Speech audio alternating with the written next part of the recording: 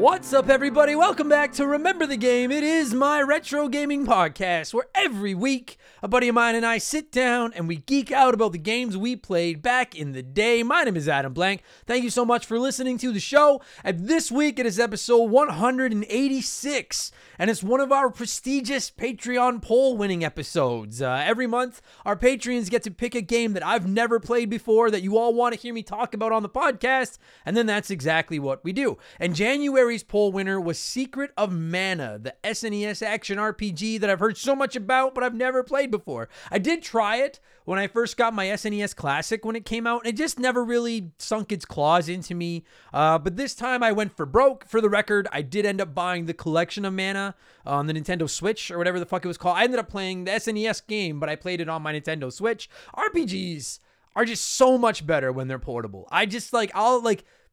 By and large, old school RPGs for sure. Anyway, so I'll get into what I thought about it a little bit later in the podcast, but I guess kind of as a bit of a teaser, I hated so much about it, but I still loved it, if that makes sense. Like, it did a ton of little things that fucking drove me crazy, but every time I sat down and played it, I'd put a couple hours into it. I always had a great time, and if a game is fun, I can overlook a lot of the problems that I have with it. And at the end of the day, yeah, Secret of Mana is just really, really fun. It's a fun video game. My buddy Keegs, who you may remember from the Final Fantasy X episode, makes his triumphant return to the podcast this week. And honestly, if you're a Secret of Mana fan, listen, we were both pretty critical of Secret of Mana. We both had a lot of complaints about it, but we wrap it all up by saying we both really enjoyed it anyway. There's nothing bad about Secret of Mana. Well, there's one thing that irritates me, but there's just a lot of little things that I was like, well, why would you do this? And why would you do this? And why would you do this? But at the end of the day, none of it mattered because the game was just really, really fun. And we're going to get there in just a minute, because speaking of enjoying something despite constantly complaining about it, it's time for another edition of the Remember the Game infamous intro. And if you're new to the podcast, welcome aboard. Consider this your warning. Our intros are kind of long, but they're fun. Our intros are like a really bad movie that you just watch every time you see it on TV, despite its badness, because you know it's comforting. Our intros are comforting. That's the way to put it. That's what it is. We have merchandise. We have hoodies, t-shirts, coffee mugs, posters, all kinds of cool stuff. You can check it out at rememberthegamepodcast.com. If you are interested, it's a great way to support the show and show our resident artist Joe some love. You can check him out at 4545creative.com. Very talented motherfucker, and I'm appreciative of all the work he does for me. And of course, if you don't like clothes, and who does? I'm recording this naked right now. You can always consider just supporting us on Patreon. It's only $2 a month. And in exchange for that $2, you're going to get 2 additional podcasts every week. You'll get exclusive access to my gaming news podcast, Game Patch, every Friday, where I spend about an hour looking at all the biggest news in modern gaming each week. I add in my opinions and profanities and sales picks and stuff like that. And then Expansion Pass, you'll get a new episode every Thursday, and it's a different podcast every week. I do game rankings. We look back at characters and consoles. We do some comedy episodes. There's game reviews, all kinds of fun stuff in there. This past week on Expansion Pass, I actually reviewed Nobody Saves the World, which is an action RPG from the nerds that made the Guacamelee games, which are both fucking excellent, by the way. And as is becoming tradition during the intro, here is a sneak peek of last week's episode of Expansion Pass, my spoiler-free Nobody Saves the World review.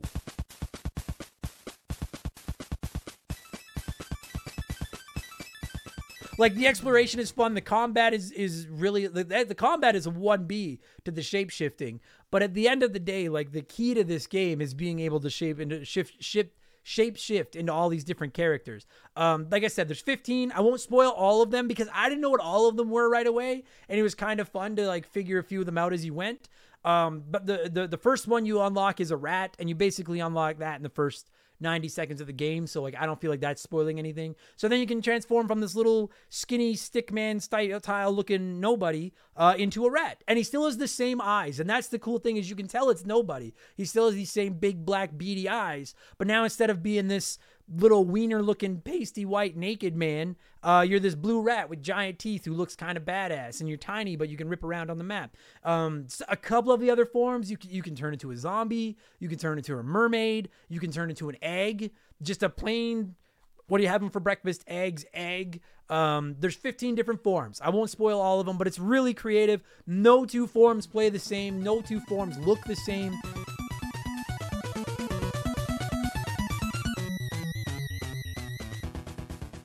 So that was last week's episode. And just if you like game reviews, we have a ton of them in our Expansion Pass archives, and they're all spoiler-free. Modern games, all spoiler-free reviews.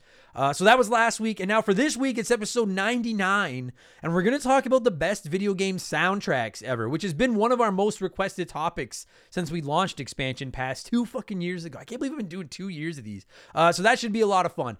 So again, $2 gets you 2 additional podcasts every week, plus instant access to about 200 archived bonus podcasts. Plus, you can join our Discord. You get the chance to vote in our Patreon poll at the beginning of every month. You get to submit comments to be read on our podcasts, and you get a shout out here on Remember the Game and get to hear me mispronounce your name, just like I'm about to do to most of these people. A huge thank you to all of our newest patrons: Nexrad, Hank 1, Jacob Liebner, Angie R, Jason Betiniski, sorry Jason, Christopher Ticky, Stud Still Smash, Hermit Fox, The Trilogy Force, Ben Oatman, David Hulk, Jeff Hamrick II, Unica Toxic, Philip S, Scott Scott Chapuis, sorry, Scott, Aaron Day, Brad Richardson, Rodney Ballantine, Rose Noise, Luis Osuna, and Chris and Cole. Thank you all so much. Welcome to Remember the Game Industries, patreon.com/rememberthegame. And just to wrap up my sales pitch, that's your last sales pitch for Patreon this week. Don't forget that 5% of my Patreon every month is going to be donated to my Remember the Children 24-hour charity stream at the end of the year, which is going to the Stollery Children's Hospital here in Edmonton. So every month that you sign up and get some extra podcasts, I'm throwing a couple bucks to the kids to help them out as well. Patreon.com/rememberthegame. And you can find me on Twitch. I get on there. I'm trying to get on there more frequently lately. Go to twitch.tv and look for Member the Game, not Remember the Game. Member the Game. And you can come by and see my stupid face and give me a hard time, and I'll give you a hard time back, and it's lots of fun. And that's enough blowing myself. Let's blow some of you by blowing in some cartridges. It is our opening segment here on the show every week. I read a few comments and questions from our Patreons, usually gaming related, but not always. And we call this segment Blowing in the Cartridge. He blows all right. He blows big time. That's it, honey. Get into the spirit. Let's blow. Our first blower this week is Brian Medeiros, who wrote in and said, "Hey, Adam, I've been a loyal listener since the pandemic started. I'm so happy I found your podcast, man. This will be my first time writing in, and I'll try my best to keep it short. I simply want to echo what someone else already said in a previous podcast. Dude, play fucking Soul Blazer. It's a criminally underrated SNES game that I know you'll love. High quality game and one many people cherish. Personally, it's in my top 5 best SNES games of all time. Give it a Google search, and hopefully you'll be moved enough to cover it one day. All the best, dude, Brian." You know what? I almost every week here on Blowing in the Cartridge, I get at least one, "You should try playing this." And I don't write them off. I don't ignore them. My backlog has grown to, it's gonna, if it falls on me, it's gonna kill me. So I don't commit to playing every game that I see on here. And for the record, I'm not committing to playing Soul Blazer yet. But first of all, I just want to say, yeah, Brian, you have been in this community for years, and that's your first time writing in. Dude, write in more. Fucking come in, write in and tell me I suck. Do something. I appreciate it. I want to see your face, or your name more at least. I did look up Soul Blazer, and I was thinking this was a fighting game, but I'm thinking of Soul Calibur. I looked up Soul Blazer, and I'm not going to sit here and promise I'm going to play it right away, but I won't lie, it does look like, it kind of looks up my alley. It looks fucking awesome, actually. It looks very retro, and I have such a fetish for fucking retro video games. There's just something about seeing like I don't know what it is about them. I don't know how to explain it. There's just some games. Shinobi 3 on the Genesis is one I think of. That when I look at it, I'm just like, that's fucking retro gaming right there. And that's what this one looks like. So I'm not committing to playing it right away, but I won't lie to you. Soul Blazer's got my attention. I'll put it on my someday list. I promise. I'll put it on my someday list. Thank you for writing in, Brian, and thank you for all of the support.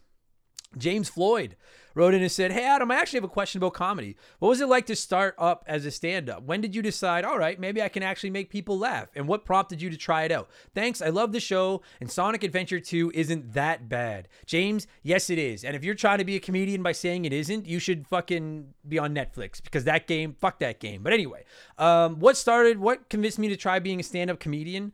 I've always tried to be the funny guy. I think people that have known me for a long time would be like, it can be kind of obnoxious because I'm that guy that no matter what's going on, I'm probably going to try to make a stupid joke. much to the chagrin of some people at times. And my girlfriend and I used to go to comedy clubs here in Canada. There's a chain called Yuck Yucks, and we used to go to Yuck Yucks all the time, just for fun. We just go watch the comedians, and I always would like leave and be like, and I never felt like about anything else. I never felt like I could do that.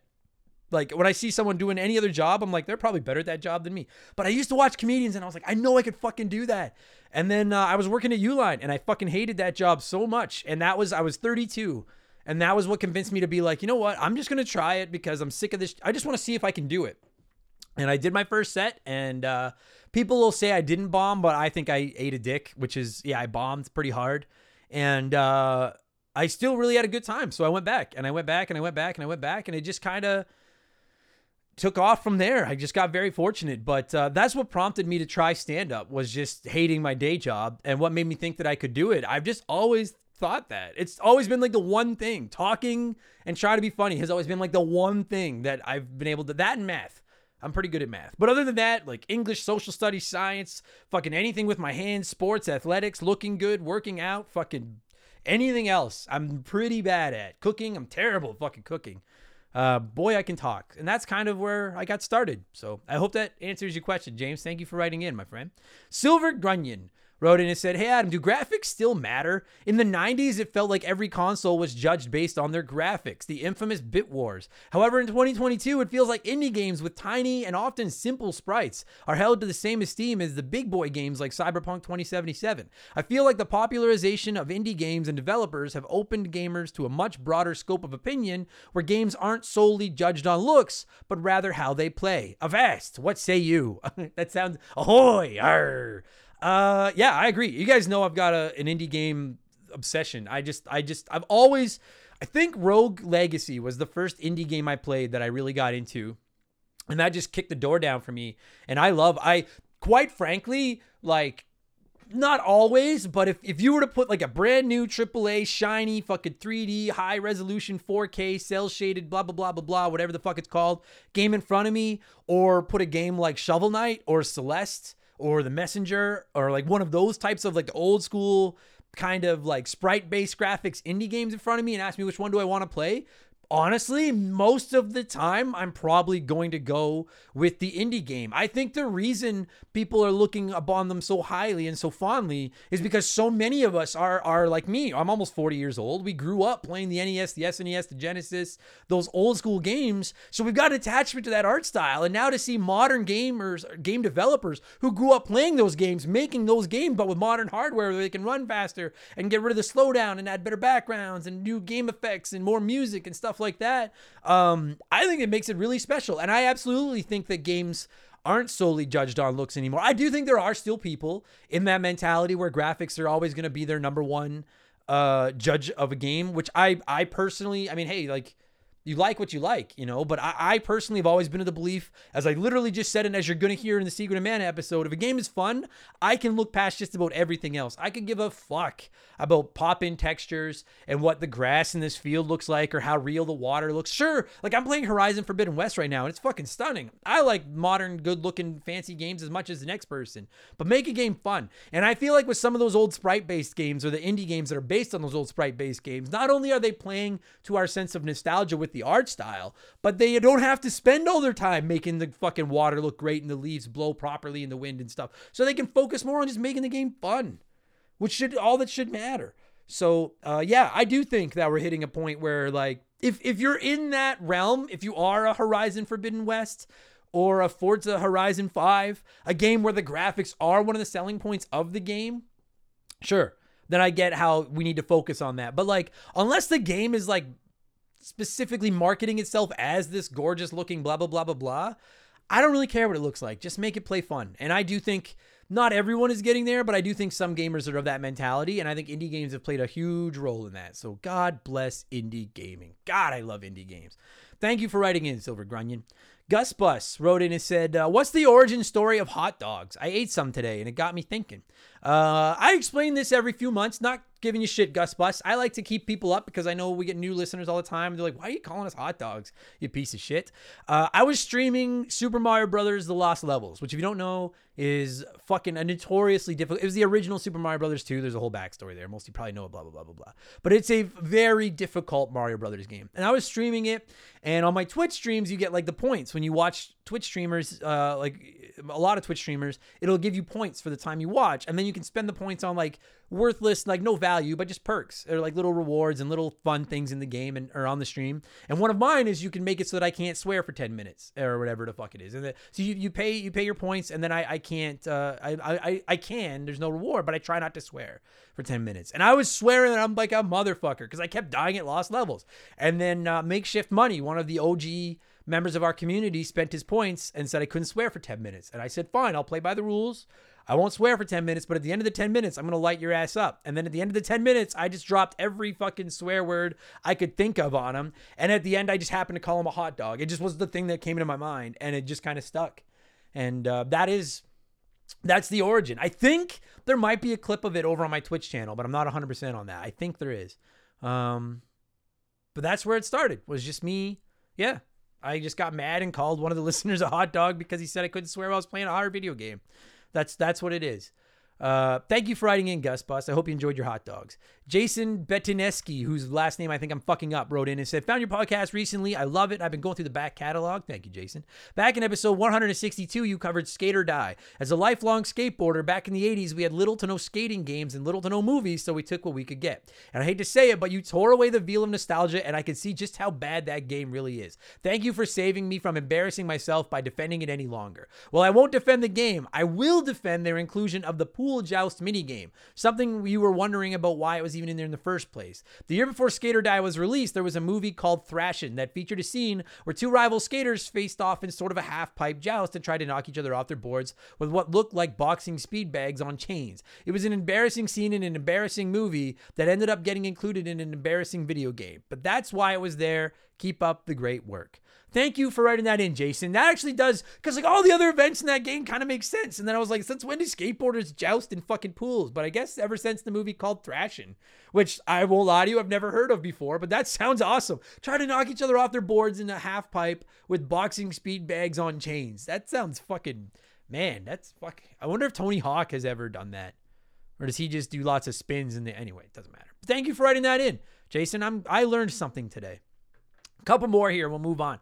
Kaiser Dragon wrote in and said, hey dude, hope you and your family are doing well. In last week's episode of Game Patch, where the audio chimes in, you gave us the game that comes to mind when you hear the sound clip for each segment. So just quickly to cut into Kaiser Dragon's message here. Yeah, on Game Patch, my gaming news show, when I get to the PlayStation, Xbox, Nintendo sections, I play the original PS1 load-up chime, the original Xbox load-up chime, and the GameCube load-up chime to kind of trigger the section. So Kaiser Dragon wrote in and said continues and says, during the PlayStation chime, you mentioned that you love how the sound brings itself back in at the end, then fades away again. Then you imagine the Final Fantasy VII title screen coming up next. I'm exactly the same when I hear it, but for me, it's one of two. Either the Capcom logo being lasered out of the golden slab, followed by the eerie music as the camera sneaks up the corridor to the unsuspecting Chris Redfield and attacks him, or Metal Gear Solid's Konami chime, do, do, do, do, do, do. I do love that. Can you hear it too? I can. I'm interested what other titles you always put to the front of the line in your mind when you hear other iconic console startup chimes. Do you have one for the Game Boy's coin drop, the Xbox 360's chime, or even a game company's logo animation? I sure do. This is just another testament of how powerful nostalgia is and how it makes us feel when we hear the themes and sounds and put them together with our gaming memories. God damn, I love gaming. Me fucking too, Kaiser Dragon. There are a couple more I had to think about. The PS, I actually went to YouTube and watched the system load up chimes, and then it was like, what game comes to mind? The PS2 load up chime makes me think of Twisted Metal Black, which is probably still my favorite PS2 game. It certainly was forever. I played the fuck out of Twisted Metal Black. The Xbox 360 load up chime, I just think of playing NHL, because that was when I was really into I was playing a ton of NHL, like just year after year after year. The Game Boy coin, I think, is Super Mario Land, fucking right away.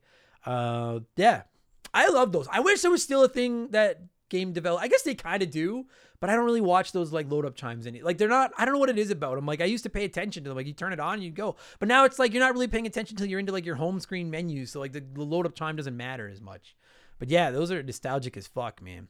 Hammond Egger wrote in and said, I know you've mentioned lately that you and your girlfriend are playing It Takes Two. I recently started playing this game with my 8-year-old daughter. I really had no idea how much I'd enjoy this game. The way it forces you to play with someone and work together as a team is so creative and unique. I realized the other night that I was in the middle of a moment that many years from now would make me smile and wish I could get back to what I was doing right at this moment. I was wondering if you ever had a similar experience while enjoying this little hobby of ours with someone special. You know what? I didn't realize it at the time, but I have two moments that I look back on. And I'm like, I wish I could come back and do this again. Number one is playing New Super Mario Bros. Wii with my nephew Ben when he was like 3 or 4 years old, because I didn't realize it at the time, but I was starting him off on like he's a teenager now and he loves video games, and I started that and I didn't realize it. So it was nice to realize that I introduced somebody into video games. And then the other one, as I've mentioned many times, I think, is playing games like WWF No Mercy with my friends in high school. I know it's not, spending time like a kid or anything. To this day, those are some of my fondest memories in my entire life, is playing WWF No Mercy or WCW NWO Revenge with my friends in high school. And then we would watch the wrestling pay-per-views or just hang out together all the time. And it was just a simpler time in life. And I fond fucking memories of those days. Very fond. And finally, before we move on from blowing in the cartridge, it's letter time. And Whiteboro wrote in and said, Horizon, early embargoes, what the fuck? I get it. They want some hype out there when their game gets good reviews, but having to dodge all social media for a week because most of the content creators I follow can't shut the fuck up about the game is so annoying. I logged into Twitch Monday morning, 5 days ahead of Horizon's release, and people were playing it. I wanted to go media blackout as much as I could and play it with fresh eyes when it came out, but that was almost impossible. What are your thoughts? Thanks for writing in, Burrow. Yeah, listen, by and large, so if you don't, I guess by fluke, if you don't know, like an embargo is like a game really, IGN, GameSpot, lots of different YouTube, personalities, whatever. They get sent video games early and they're allowed to play them early to get reviews ready, but the game developer tells them what date they're allowed to say anything about the game. And sometimes the embargo date is literally the day the game is released. Sometimes it's a day or two before. Sometimes it's a week before. Usually I look at it as a good thing when a game lifts its embargo a week before the game comes out, because they're like, we're confident this game's going to get good fucking reviews and we want those good reviews out there to sell more copies. So by and large, I think that's a good thing. And as a general rule of thumb, I get nervous when a game doesn't lift its embargo till like the day before it comes out. Sometimes they do it to avoid spoilers, but sometimes I think they're just trying to hide the fact that their game kind of sucks, and that makes me nervous. So I like it when it's a long distance embargo, but I agree with you, Whiteboro. Like, I also wanted to go into Horizon Forbidden West not knowing anything. So I did basically go blackout. If I saw anything that even said the word Horizon in it, it could have been like, hey, there's a fucking army of dinosaurs coming over the horizon that's going to kill everybody. And if you're seeing this, you need to get out of Edmonton right now. And as soon as I saw the word Horizon, I'm like, I'm not reading this because I don't want to have anything ruined by the game. So it does become tricky. But I guess if I have to choose, I'll take an early embargo, meaning a good game, over a late embargo, meaning that I'm going to be nervous about the game right up to release. But I get it. It can be, especially in the days of Twitch and YouTube and social media, it's never been easier to have shit spoiled. Look at The Last of Us Part 2. Although that didn't get leaked because of fucking the embargoes. That got leaked because people hacked into it and leaked it. Just as a general rule of thumb, if you're trying to avoid spoilers on a game you're really excited about, just stay off the internet as much as possible, because shit's gonna get, you all know, like, who hasn't had something fucking spoiled by now, and it fucking sucks. So I get it. Yeah, I guess that's where I stand on that. Thanks for writing in. Thank you to everyone that writes in. I know I don't get to them all every week, but we get like fucking we get lots of comments every week now. So thank you. Oh fuck. And speaking of that, let's get the Play One, Remake One, Erase One, because you want to talk fucking a lot of comments. Holy shit. So yeah, let's switch things up and let's get into that Smash Hit segment, the official game show of Remember the Game. Play One, Remake One, Erase One.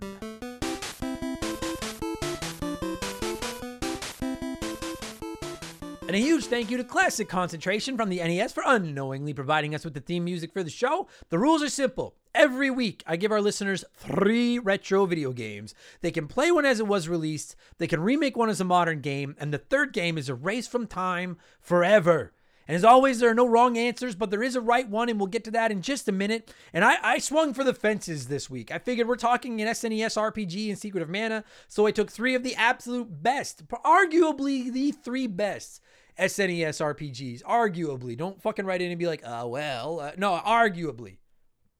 3 of the best RPGs on the SNES. I squished them into Contestants Row this week. Earthbound, Chrono Trigger, and Final Fantasy III.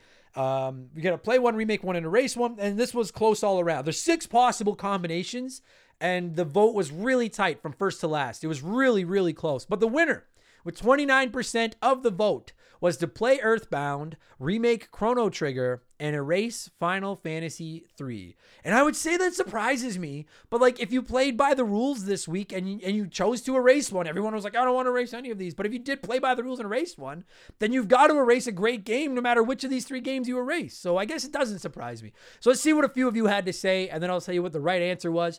82 comments this week. Normally we get 30, 40, maybe 50. I read 6. So you had a 6 in 82 chance to be read. I apologize to all of you that didn't get on the show. This was a spicy week in the comments. And for all of you that just wrote in on Patreon and said, Adam, you're a piece of shit. You're a monster for making us choose this. Yes. And it's about time you all realize what a piece of shit I truly am. Let's get into these. And I started with Jeffrey Mathis, who's a longtime hot dog and one of our resident RPG nerds. Jeffrey wrote in and said, tough one here on which to play in a remake, but I'll play Chrono Trigger because it's still a timeless classic. I'll remake Final Fantasy 3/6 because every other Final Fantasy game has been remade already at this point, so why not? And I'll erase Earthbound because the other 2 are better.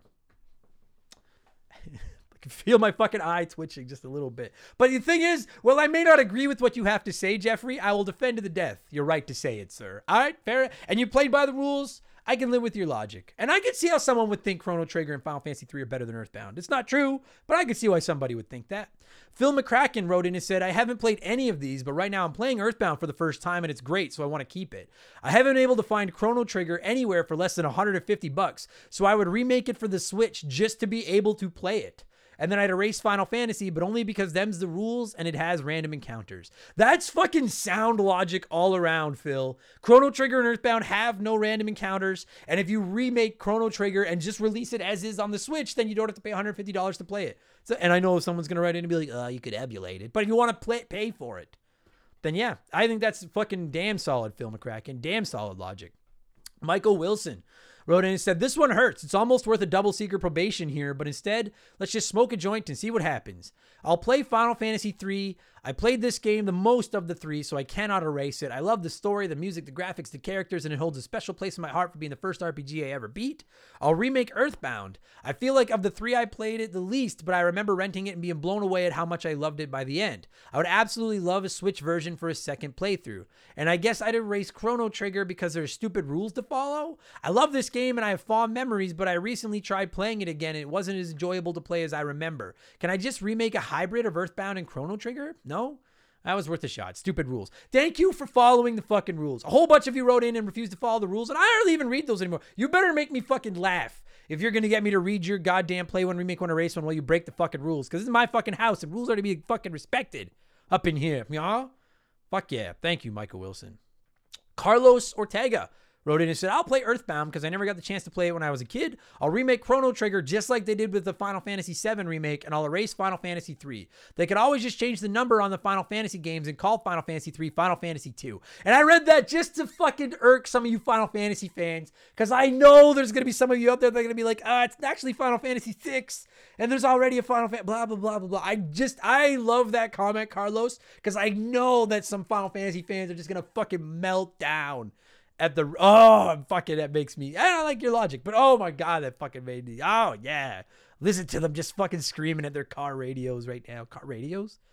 iPods, whatever the, iPods? Fuck, does that not like, when they put in their old 8-track player into the old fucking, Jesus Christ, their fucking car radios and their iPods. Old man blank strikes again. The Triforce wrote in and said, I'm new to Patreon and voting, but first I wanted to say I love the content. I'm a Pizza Hut delivery driver, and your podcast get me through the work daily. Well, I'm glad that you fucking are doing God's work, Triforce. I'm glad that I can help a little bit. He said, this was easy. I'll play Earthbound because Earthbound is magnificent. It's a masterpiece. There's no way I'd ever remake it. I'll remake Chrono Trigger because an amped up Chrono Trigger would be epic. Leave the story alone. Don't touch the mechanics. Just give me a graphical overhaul and I'll be happy. And finally, delete Final Fantasy III. Why? Because there are literally 99. Not kidding, and I said that right, and you heard it right. 99 Final Fantasy games. Who is really going to give a crap that one of the 99 Final Fantasy games is gone? Again, Adam, thanks for the content. I'm proud to be able to pay $2 whopping dollars for content like this. Keep it up.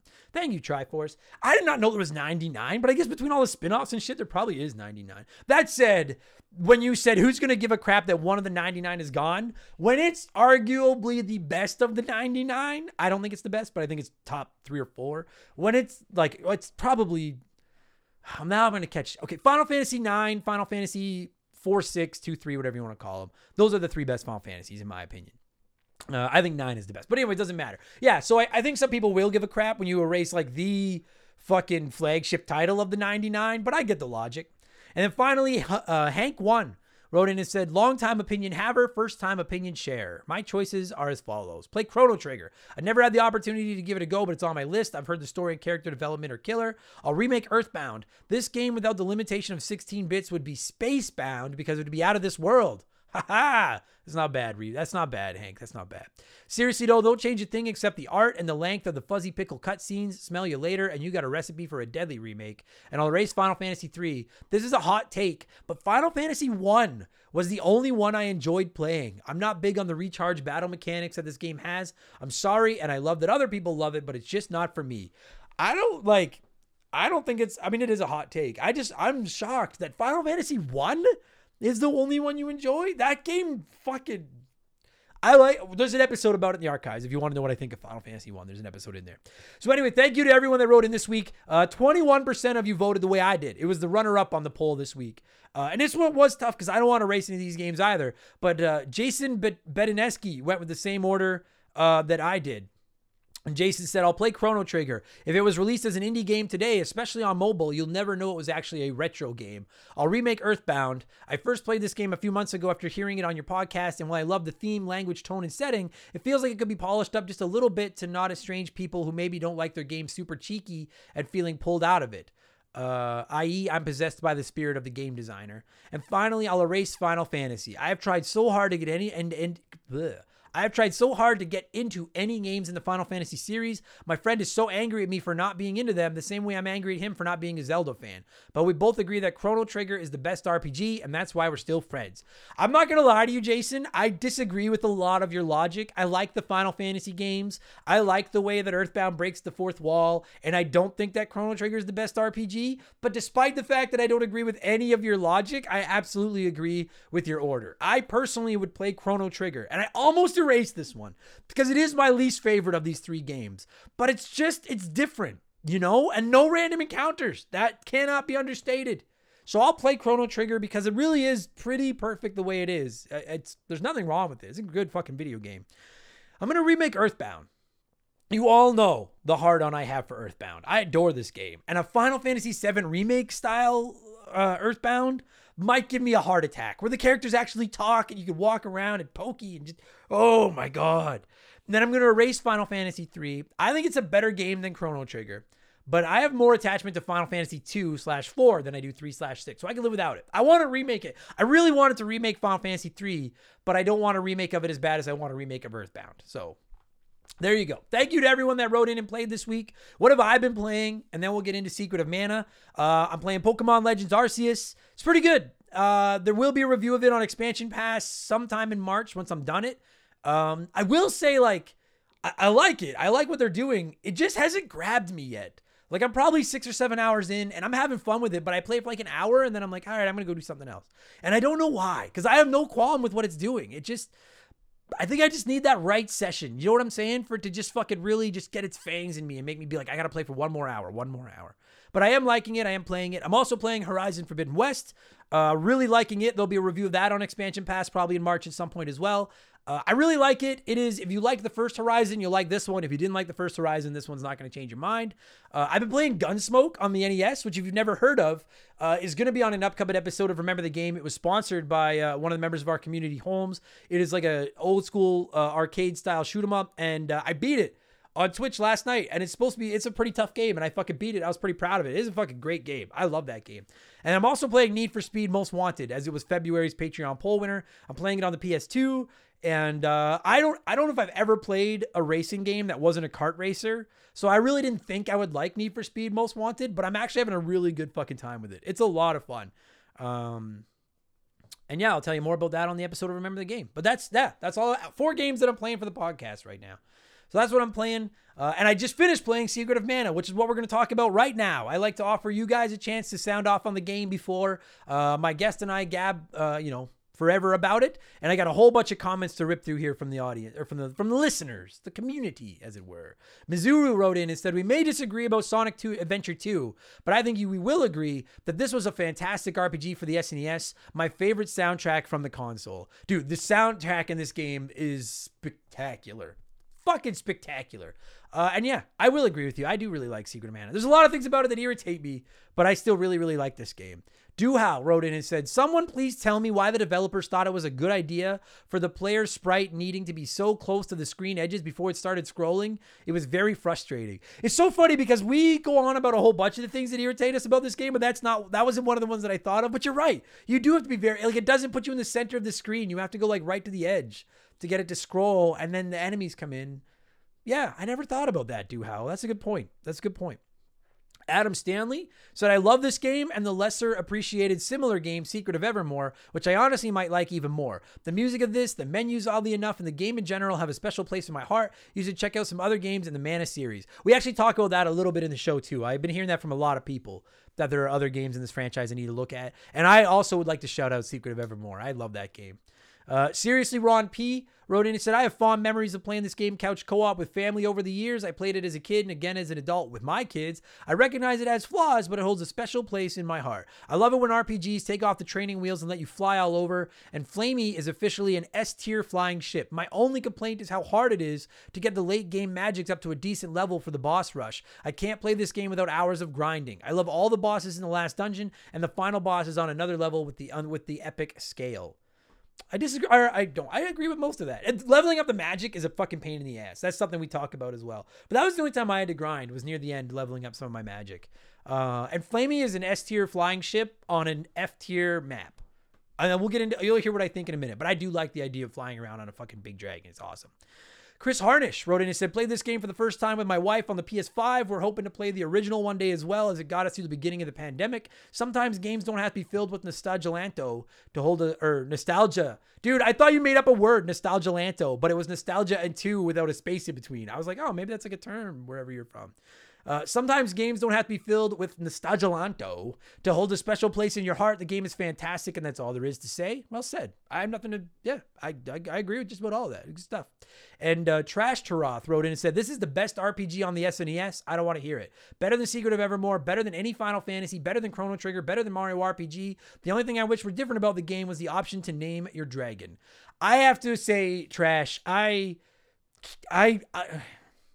really like Secret of Mana, but I don't think I'd rank it ahead of Evermore, Final Fantasy 2, 3, Chrono Trigger, Mario RPG, or Earthbound. But it doesn't mean it's not good. That just, to me, speaks to how incredibly deep the RPG lineup on the SNES is. And that's what we're going to talk about right now. One of said deep games in that lineup, which is Secret of Mana. I'm going to cue up some of the music. The music in this game is so fucking good. Let's cue up some music. Oh, it just feels like a beautiful summer day when that music's playing. I'll play the boss music at the end. And when it stops, my buddy Keegs and I are going to talk about Secret of Mana, which originally released on August 6th, 1993. Enjoy the podcast, everybody. Let's go.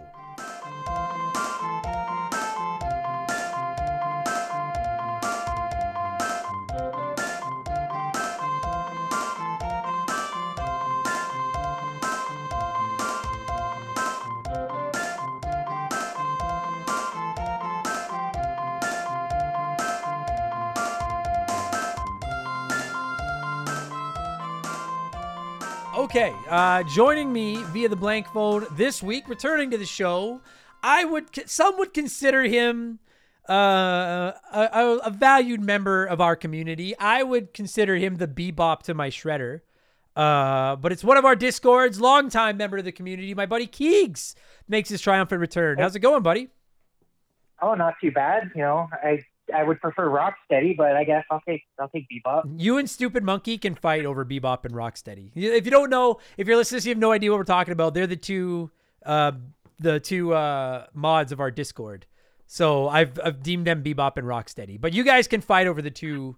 At least neither of you is Baxter, like Fly Baxter Stockman.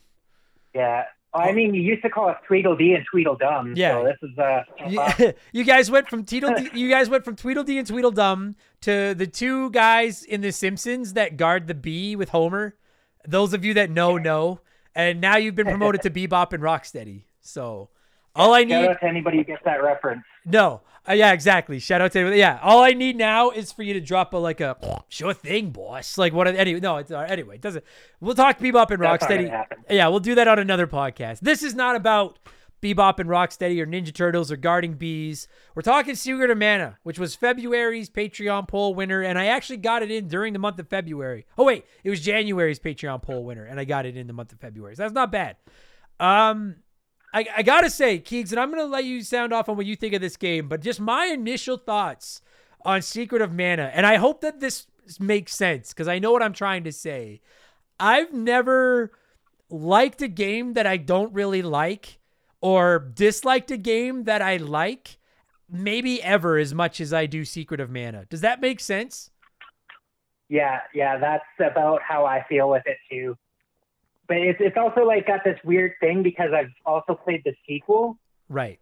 So like I'm trying to not let that taint like my feelings of this game, but it's incredibly difficult because it's like, well, I played the sequel, so can't just erase that. Right. And I was gonna say, like, I've had a ton of people tell me that because that sequel is Trials of Mana, right? Trials of Mana, yeah. I've had a ton of people tell me that, like, they're like, I literally have people like just posting on Instagram and shit being like, don't worry about even playing this one, just play Trials of Mana. But I'm like, well, that's not how it fucking works. Like, this is the one that won the poll, so this is the one that I'm playing. But I have heard from just about everybody that Trials of Mana is better. And while I was streaming Secret of Mana, I had people telling me that, because I believe there's a remake of Secret of Mana. Or a remastering or something. Remaster. But it's a remaster more than it is a remake. They called it a remake. They actually renamed it Adventures of Mana, I believe. Okay. And I think, yeah. Because I had people telling me that was better than the original Secret of Mana as well. You don't seem to share that opinion, though. I mean, not really. They didn't do anything with it. They just, like, slapped a new coat of paint on it, and we're like, yeah, it's a remake. Oh, okay. Because the thing is is it though? Because, like, we'll get into this, but, like, and again, like, for any of you that are, like, big Secret of Mana fans that are like, oh, here comes another Sonic Adventure 2. Like, that's not what it is. Because Sonic Adventure 2, I don't know if I've ever hated a game that I hate as much as that. This is one that I like, even though I do, like, there's so many things about Secret of Mana that irritate me that I'm like, what the fuck? Like, why did they do this? Why did they make this decision? But every single time I sat down and played this game, I would put, like, a 2 or 3 hour session in and have a good time. Despite the fact that just about everything about it raised my eyebrows, and I was like, why the fuck would they make this decision? And I was told that, and we are talking this, we're not talking about the remaster or the sequel or anything, but I was told that a lot of the little issues that I had with Secret of Mana were fixed in the remaster. Stuff like you can carry more of each item and things like that, which I don't know if that's true. I haven't played it, but. Yeah, I believe it is. I also played the remake of Trials.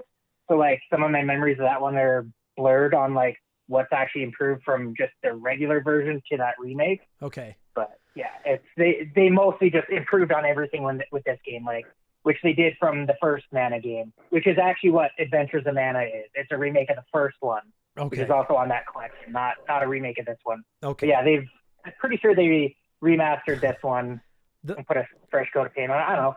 Somebody will yell at us. We're gonna get yelled at. The last 45 seconds of this podcast is giving me Kingdom Hearts vibes, where it's like, oh no, well the remake is actually a remaster of the first game that came before this, but it wasn't called this. It was called this, and then there's 2.8, but we're not doing. And for all you Kingdom Hearts fans, please don't yell at me. I'm just breaking balls. All right, let's fucking 5 minutes, and we've already got 3 different things we're gonna get yelled at for. So let's talk. Yeah, well the first game in the series is Final Fantasy Adventure. Right. Right. Yeah. Why? That makes complete sense. Of course it fucking, Jesus Christ. And then we didn't get the third game in the series until this collection came out. It was only released in Japan. Gee, fuck. This is why I've never played it. And like I feel like I've played a lot of the big Super Nintendo. So I got okay. So let's get into Secret of Mana. Here's the thing: is like I never played this one, and I haven't played every RPG on the Super Nintendo, but like I've played most of the heavy hitters. This was one that I always missed as a kid, and then when the Super Nintendo Classic came out, this game was on it, and I was like, oh fucking A, like I finally have a chance to see what this game is all about. And I probably tried it on the Super Nintendo Classic like 3 times. And just was like, it just seems kind of boring. It seems kind of boring. It seems kind of boring. And then when it won our Patreon poll, I was like, all right, I'm going to have to like seriously sit down and play this.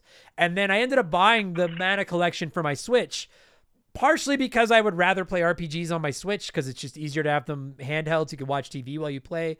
And partially because there was some stuff going on in my personal life and I had to get away from the house for a little while and I wanted to bring it with me. But when I finally sat down and played it, dude, the first like 10 minutes I think are quite boring. Like when you just control the kid. So I will say, like, do you know, I don't know what the 3 characters' actual names are. I think the girl is Girl. Oh. It's Randy, the girl is Prim, and the sprite is Popoi. Okay. I named them Hoju, Hojet, and Hojuju. So I don't know. So if I try to refer them by names, I'm going to be fucked. So it's going to be the boy, the girl, and the sprite for any of you that have played it. Okay. And that's the easiest way. That's the easiest way to do it. And so you start out, you just control this little boy or whatever. I don't know. He's like a teenager, I assume. But anyway, and he finds like a sword, a rusty old sword. And then it turns out that this sword triggers these big events. And then basically you get kicked out of the village for causing the events from taking the sword. And then the game gets going from there. And I'm going to warn everybody, Keegs and I were talking about this before we started recording. We are going to spoil aspects of the game in this one, but if you're worried about story spoilers, pardon me, I gotta say, I really have no fucking idea what was going on. I guess there's like the emperor or this bad guy wants to use mana to take over the world, and the sword sealed the mana away or something. I have no idea what the fuck. If you're looking for an RPG to play, right? Okay, so that sounds right. I don't know. Yeah, like maybe. If you so I will just warn you all right now, if you're like, I'm looking for a new RPG to play and I like deep, heavy stories, Secret of Mana is not for you. It is not I'll be honest, I wouldn't even call it a good story. I think the story is literally only there to give you a reason to keep like to move you from one place to the next. All I know is I had to go out and find these seeds. I have no fucking idea why. Yeah, most of the Mana games are like that too, I've noticed. Like I've played a few of the other ones and it's pretty much just like bad guy tries to destroy world, get mana, stop bad guy. And there's a mana tree always. Like that's kind of it's very bare bones kind of story. It's Okay, well then so that makes me feel better that it's not just me then. So like, if you were to compare it to like other Super Nintendo RPGs, like its story can't stand up to the story in Final Fantasy II, Final Fantasy III, Chrono Trigger, Earthbound. I'd be there with Mario RPG, where Mario RPG is like, bad guy took over Bowser's castle. I almost call it Ganon's castle. Yeah, bad guy comes down, go stop bad guy. And even Mario RPG's story I found easier to follow, at least. Like Mario RPG is very basic, but like listen, literally for everything we talk about this game where we come down on it, I want you all to remember until we get to the end of this, like I don't dislike this game. Like I had fun playing this game and I'll always die on that hill. To me, the biggest selling point of a game should be, is it fun? Once it's fun, then it's like, if it's got great graphics, great sound, if it's got a great story, great voice acting, great writing, great whatever, those are all icing on the cake. But at the end of the day, the game needs to be fun. And I will say, for the most part, I had fun playing it. So if it sounds like I'm just dumping on your game, I think it has a lot of problems, but I still had fun playing. Clearly, okay, so we were going with the story, so let's stick to that. So you start out with one boy, and then eventually a girl joins your team, and a sprite, who I actually thought was another girl, but apparently it's a sprite. I don't even know what a sprite is. I think the sprite is a girl though.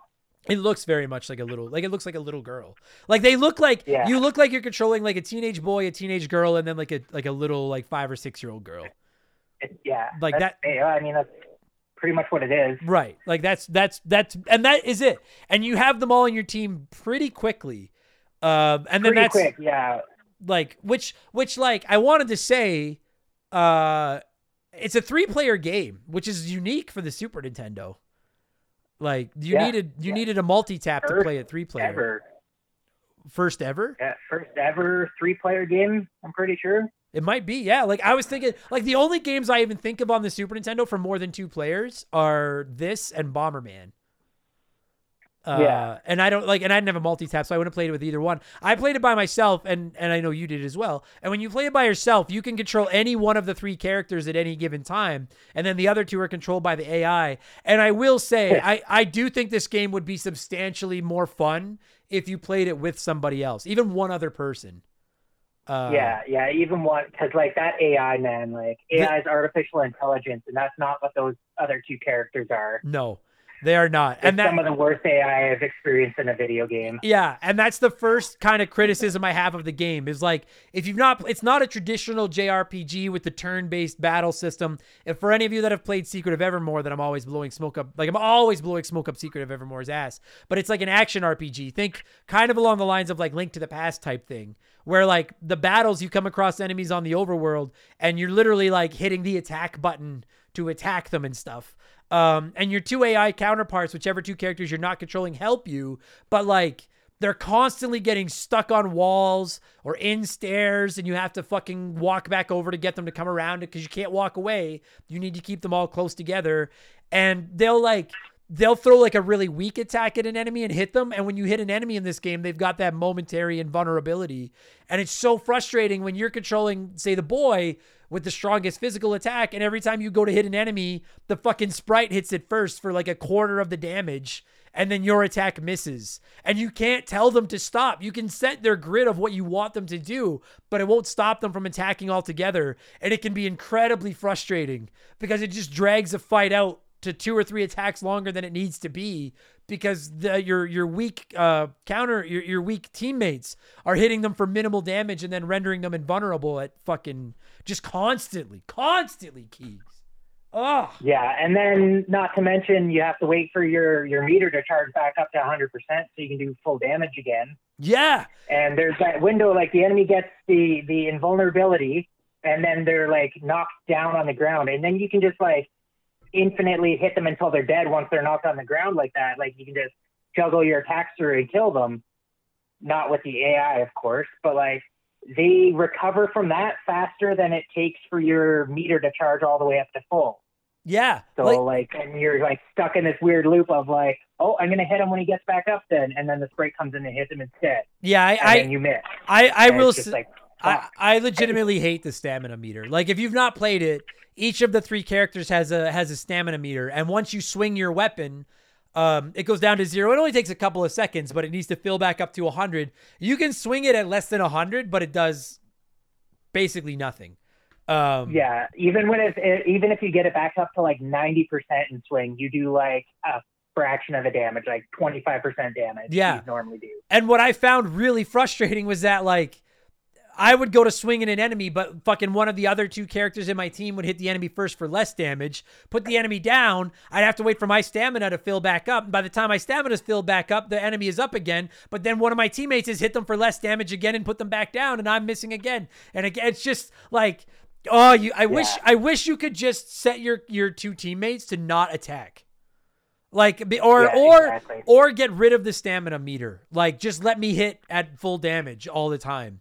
Because it can make it's fun to play. I found it fun, but like it can really become tedious when you're fighting just like a basic enemy that has no chance of killing you, but you can't hit it for more than like 20 damage because your goddamn teammates keep fucking it all up. Like it's a really cool idea that just can be incredibly, incredibly infuriating sometimes. Oh yeah. Like it's fun. It just didn't age the best. No. And then is that how it is in Secret of Evermore too? You know what the thing is like I'm always singing the praises of Secret of Evermore, but I don't really remember. I haven't played it since like the mid-90s. I do remember that your party is just you and your dog. So at least it's one Yeah, less. I've tried to emulate it, and it just doesn't work. I've heard there's like big issues with the ROM not working all the time, and I've never been able to get past like the intro of the game, so I can't really remember. There is what a the lot of battle problems was with like it. either. But there is problems with the ROM for sure. But I do like the concept of Secret of Evermore. I like the action RPG elements. I just wish they worked a little better, because not only have you got that stamina meter, but you can level up your ability with a weapon. We'll get into the weapons more in a minute, but you can level up your ability with a weapon just by using, or we'll get into how you level the weapons up later too. But basically each weapon has 8 levels of power, I suppose. And once your stamina is filled up to 100%, is back to normal, you can hold down the attack button, and then it'll charge it up to like a level 1 attack, a level 2, level 3, all the way up to level 8 if you have 8 levels unleashed or unlocked. And then when you release attack, your character will throw a stronger attack out based on what level you've charged your attack up to. And it does substantially more damage, but that makes it even more infuriating when you charge it up to like, say, a level 4, which takes like, 6 or 7 seconds to get it up to like your 4th level attack. And then you unleash it, and right before you make contact with the enemy, one of your fucking teammates fucking hits it for like 20 damage and knocks it down, and then your big attack you just charged up for 10 seconds fucking misses. Like, it's a cool system, but just the timing of it and the hitboxes and the connection, like the collision detection can be so frustrating, man. Yeah, or an enemy moves out of the way, because like some of the attacks you like dash and then attack. Yeah. And you just like miss the enemy because you forget like how long your actual dash is. And it's like, it's just, and it's not as simple so as like, frustrating. It's not as simple as like, as long as your sword goes over the fucking sprite of the enemy, it'll hurt them. Like, it needs to hit them at the right time and in the right place. Like, it can be so easy to miss enemies in this game. And it just, it was fun, but like, fuck, there were so many instances where I was like, this game, I bet you I spent 3 hours of my playthrough just swinging at and missing enemies with my weapons. Like, I bet you, sounds about right. Right? Like, fuck me. But yeah, so then you have the 3 characters, and the boy doesn't have magic. The boy just uses their weapons. The girl and the sprite both pick up magic as you play through the game. And I like that concept. Like, that's just the classic, like, class system, right? Like, if you've never played it, in very, very basic terms, the boy is just like a knight or a warrior. The girl is like a white mage, and the sprite is like a black mage. Kind of. Yeah. But even the magic, like, I found it just a little bit, you don't unlock more magic by leveling up your characters. The magic, you get 3 spells per, what are those things called? Like spirits? Is that what they are in this game? Just spirits? Yeah, mana spirits, I think. Okay. They're...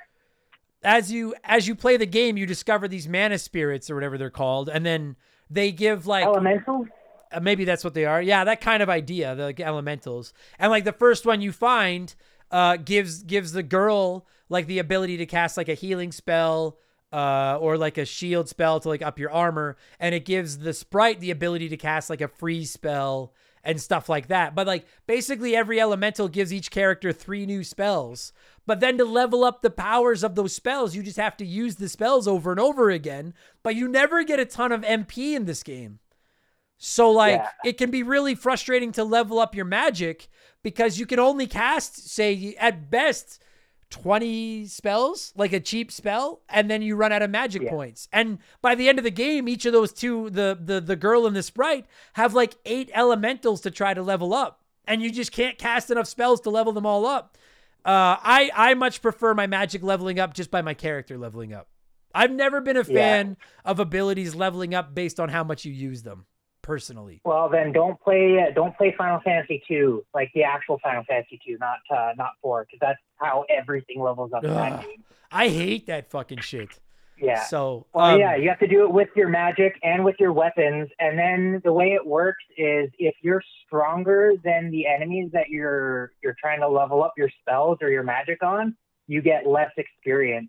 Like, I don't know if it's either half or 10% or something like that. Ugh. I think it's 10%, because like if you get too high of a level, you can't max out like all your spells and your weapons to level 8.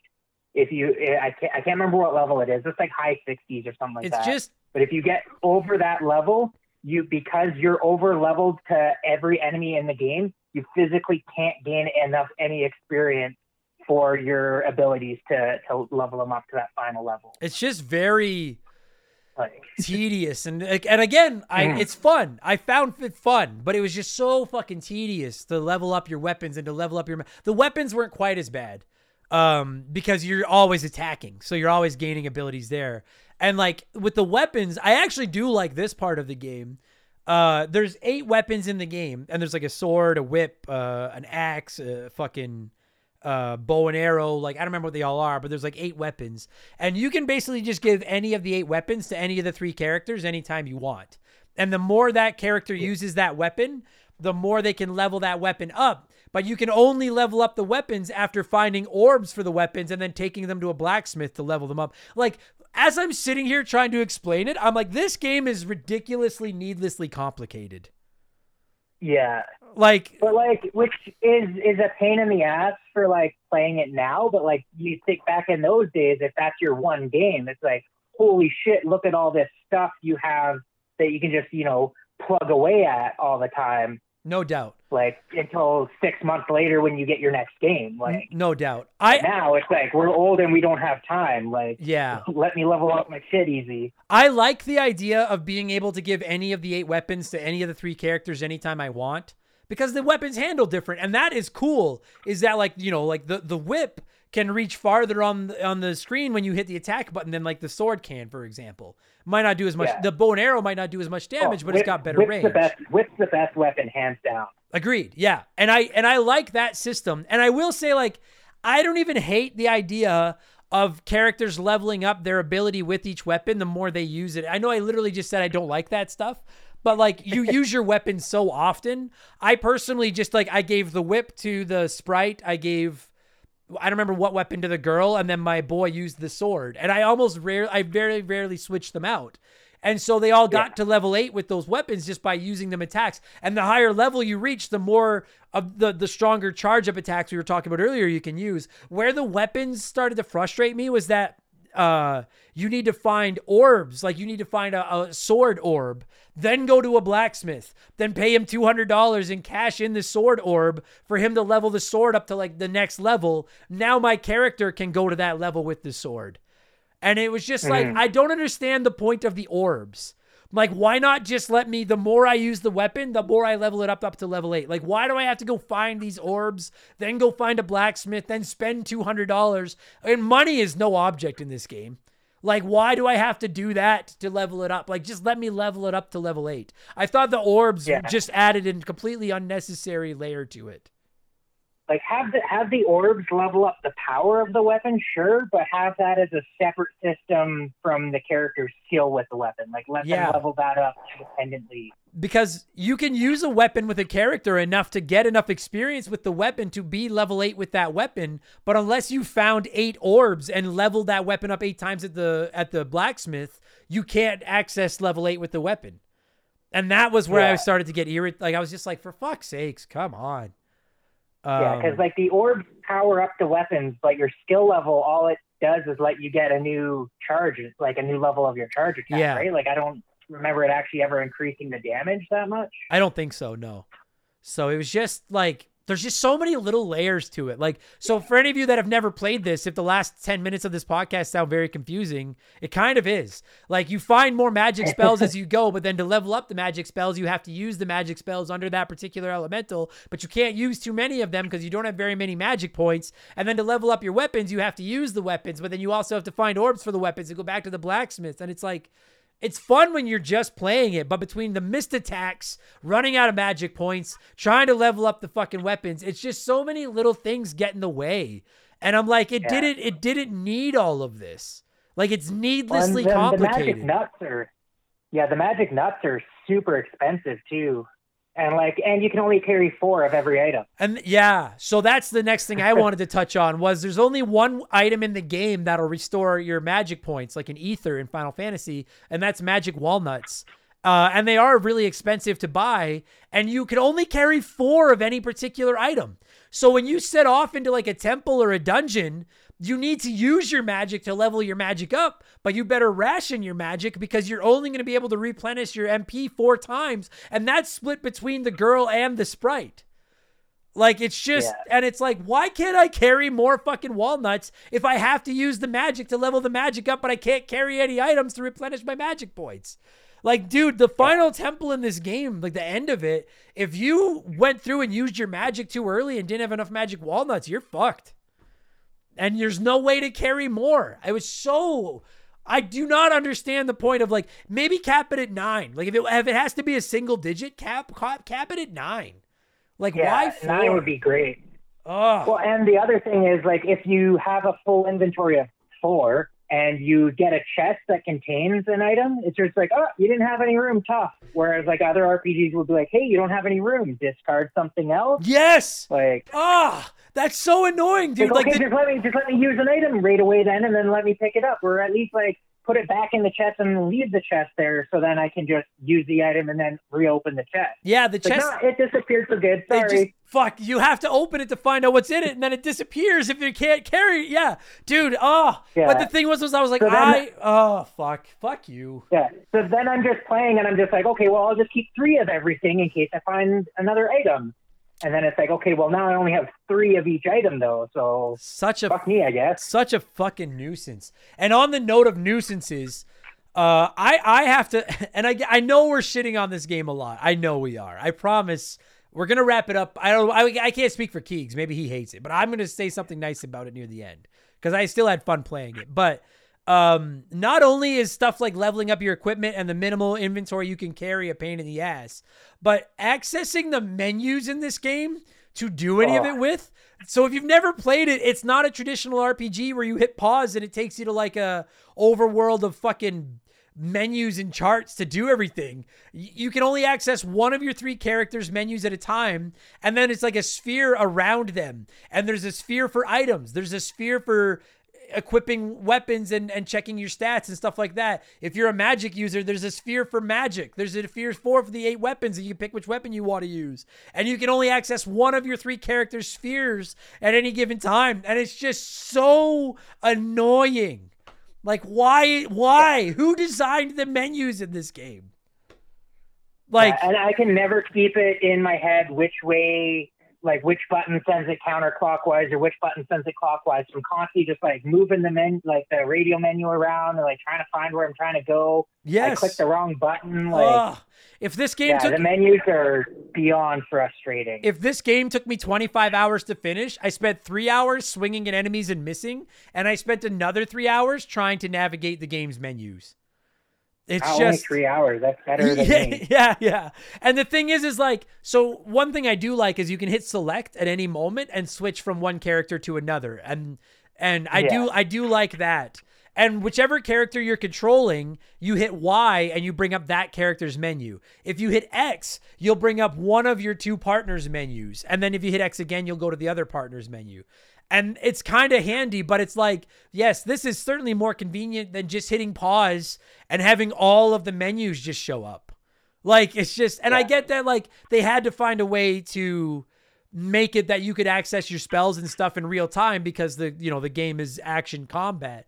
But it's just so tediously done, man. I hate that. That actually is the thing I hate the most about this game is its menus. More than anything else, I hate the menus in this game.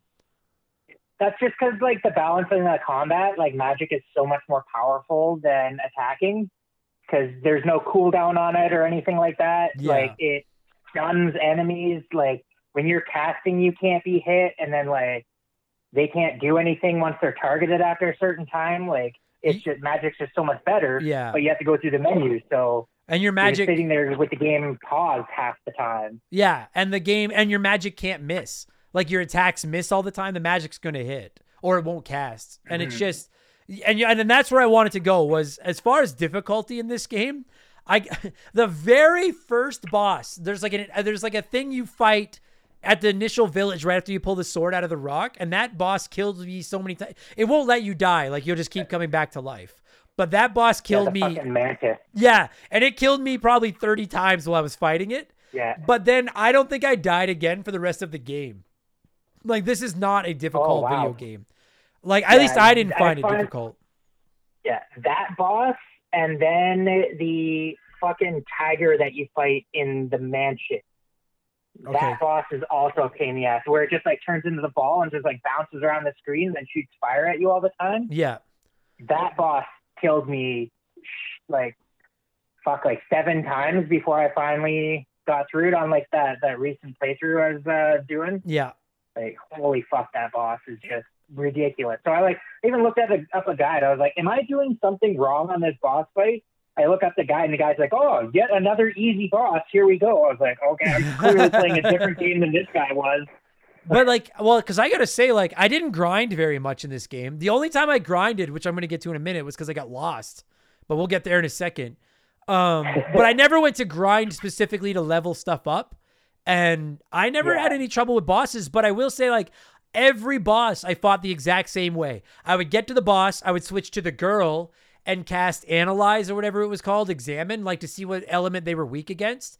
Then I would just switch to the sprite and just cast that attack spell over and over and over again till I killed the boss while the boy and girl just ran around attacking it. And I never died. Like, and it was just, it wasn't pretty much the game. Yeah. And it's not, again, if you don't do that, then the boss does that to you and they just spam spells on you until you're dead. Yeah. So. And it just, I didn't find it challenging. Like, it wasn't, which, like, I gotta be honest, I didn't hate that. Like, I found it almost, at times I found this game kind of relaxing, like kind of tranquil to play, because like the music is great, the graphics are great, and I never was at risk of dying. Like, I just felt like I just never died. But that said, I think I was overpowered for a lot of the game because, like, after the menus, actually maybe even more than the menus, my biggest gripe with Secret of Mana is, like, it's not a matter of if you will get lost and need a walkthrough. It's a matter of how often will you get lost and need a walkthrough. Because, Keegs, this game does nothing to fucking tell you where to go. Nothing. It tells you the name of where you got to go, but it's like, okay, that doesn't mean anything. Exactly. There is no, like, in any other RPG I can think of, you can bring up like an overworld map and like see where you have to go and stuff like that. Not in this game. And the only fast travel in this game is to find the cannon guy. And there's a guy that'll shoot you out of a cannon to other places, but he usually only gives you a couple of options. And it just is like, I hate using walkthroughs. And I just finally like conceded to the fact that, like, and frankly, I enjoyed the game 10 times more once I just conceded to the fact that, like, I don't know where I'm supposed to go ever. Just tell me where I have to go next. There was one point where I went, how I feel too. Dude, there was one point where I went and did an entire temple, got to the end of the temple, and then found out that the seed that I was breaking into the temple to get wasn't there because I was supposed to go to some other temple where the seed was and play it first. And I never knew. And I did them in completely the wrong order and had no idea ever. And it's just like, like lots of RPGs you can get lost, like lots of them. Yeah. But I've never played an RPG where I got lost as many times as I did in this game. Like, never. Like when at the start, you're in the dwarf city and they're like, oh, well, to stop the lava, that was the witch. So she's in her mansion. Yeah. Cool. Where the fuck's her mansion? Yeah. Oh, God. Oh, it's in the woods. Where's the woods? There's like 8 fucking woods. Like, yeah, it's just. Don't tell me where I have to, like, don't tell me what the place I have to go is. Tell me, like, how to get there. They're just like, go here. Yeah. Oh, okay. I don't know where here is, though. It was just like, but again, like once I looked up a walkthrough and just had an idea of where to go, it was fine. And then again, we're talking spoilers. About 3/4 of the way through the game, you unlock a dragon, which is your airship in this game. Huh. And at first I was like, fuck, finally. Because now you can do that classic Super Nintendo fucking, what is it, the SFX or whatever the fuck it's called, where you bring it up. Mode 7. Yes, Mode 7, thank you. And you can like bring it. You can bring it up and then you see that like pixelated overworld underneath you and you fly around. But like, it's still, there's no map. Like, there's nothing to tell me where to go. It's got the compass with northwest, east, south on it, but there's no map. And so, like, sometimes they'll tell you, like, oh, you need to go back to this village. It's west of here. So then you fly, but it's not west. It's kind of west, kind of southwest. And it's impossible. You can't tell what they are from the sky. And then you can't just land anywhere. You have to land at specific places. And I just was like, for the love of fuck, like, did anyone play test this? And just say like, hey, it's very easy to get lost. We should do something about that. Because you are constantly fucking lost. And it gets worse once you've got the dragon. Because at least the cannon guy will tell you I can send you to this village or this temple. The dragon, it's like good fucking luck. Oh. Yeah. They were too busy looking in awe at the world map. They're like, man, we really pushed mode 7 to its fucking limits on this. This was great. Man. So and like Jeff in the back was like, hey, what about a map for somebody to get lost? They're like, shut the fuck up, Jeff. Go get us some coffee. Yeah, you're fired, Jeff. It's just fucking like, so we are going to get to the good, I promise, because I do have some good things to say about this game. But like the navigating the menus, it's not, they're more annoying. They're not game breaking. They're just annoying. It's not game breaking. Yeah. It's just a nuisance. The overworld and figuring out where to go, in my opinion, is game breaking unless you use a walkthrough. And I want to say, I don't know for sure, Keegs. I'm going to ask you if you know. If not, I'm going to look it up. Did it come with a player's guide back in the day? I have no idea. I was actually going to ask you if you knew if there's a world map in the instruction manual at least. No, it does. I looked up the instruction manual to play this with, because another thing this game does that I'm not going to dump on it too hard because a lot of RPGs from this era did it. It doesn't really tell you, like when you go to buy equipment, it shows you who can equip it, but it doesn't say whether or not it's an improvement on what you currently have equipped. So I did bring up I always had the manual on my phone because the manual, to its credit, did tell you the power of every item and weapon in the game. So I did use it for that. But no world map. No map. Did Secret of Mana come with a strategy guide? And there's probably one. Because like everything had a guide. Because like you guys all know how much I fucking defended Earthbound. But Earthbound came with a strategy guide. And I do think it would have been I think that was necessary. Like it would have been frustrating without. I can't tell. I can't find anything. You probably had to buy the guide separate. Maybe. I'm just gonna say for the record, because I obviously played this on the Switch. For the record, for whatever it's worth, the Switch didn't come with a fucking strategy guide, so I had to fucking look stuff up a lot. And I will just say, play it with a strategy guide, and it'll be 10 times more fun. Like just even if you're like me and you're anti-strategy guide, this is a game that is just so much more playable with one. It just is. Once you're in the dungeons and you're playing, it's fun, but like the world's not really like this fun explorer and adventure kind of world. It's just like get to where you need to go and then get through that dungeon. That's the like really awesome part of the game. So yeah. It's like otherwise, like when you're lost, it's just so fucking frustrating trying to figure out like where am I supposed to go? I don't know. Yeah. And then as soon as you're there, you're like, oh, this is what I'm talking about. Like, yeah. And that's a great way. Like, I do want to, like, we're at 40 minutes and I feel like all we've done is dunk on this game, but be like, it's still not bad. So I do kind of want to get into some of the good. Yeah. So like, it's easy to get lost. Leveling up stuff is a pain in the ass. It's overly complicated. The menus suck. I would spoil the story for you guys, but I still don't know what the fuck was really happening in the story. So like Santa Claus is in the story. What? Literally Santa Claus is in the story. Like what the fuck? So all of those things kind of suck. Now, all of those things aside, there's a reason. Santa doesn't suck. What's that? Santa being in the story doesn't suck. That's no. Fucking awesome. Yo, it's awesome. I will say that like once I gave in and started using a walkthrough to help me figure out where to go, I never once felt like rage quitting. And I notoriously say that like JRPGs aren't my jam, and they're not, but like I never found myself bored playing this game. Once I knew where I had to go, I did get bored when I was trying to figure out where to go on my own, but once I just conceded to being told where to go, like, because there are no random encounters. That's the first thing to bring up. Some of the encounters can be tedious because your fucking teammates keep fucking them up on you, but like, There are no random encounters. You can run away from anyone you want. You can avoid enemies, usually to an extent if you want to. And I just have to say right away, that earns its points for me because I'm always going to prefer no random encounters in my RPGs. Always. Yeah, same. And it's nice that you can see what's coming up. I did like, I will say too, like, speaking of being able to see it, to me, maybe the strongest point in this game is, it is not just good to look at. Like, it is gorgeous. It is, I don't know. I will commit to this, but like, it might be my favorite looking RPG on the Super Nintendo. It might be. Until you play the sequel anyways. Yeah, fair enough. Yeah. But like, I think like, I love the art style in Final Fantasy 2 and 3 and Earthbound.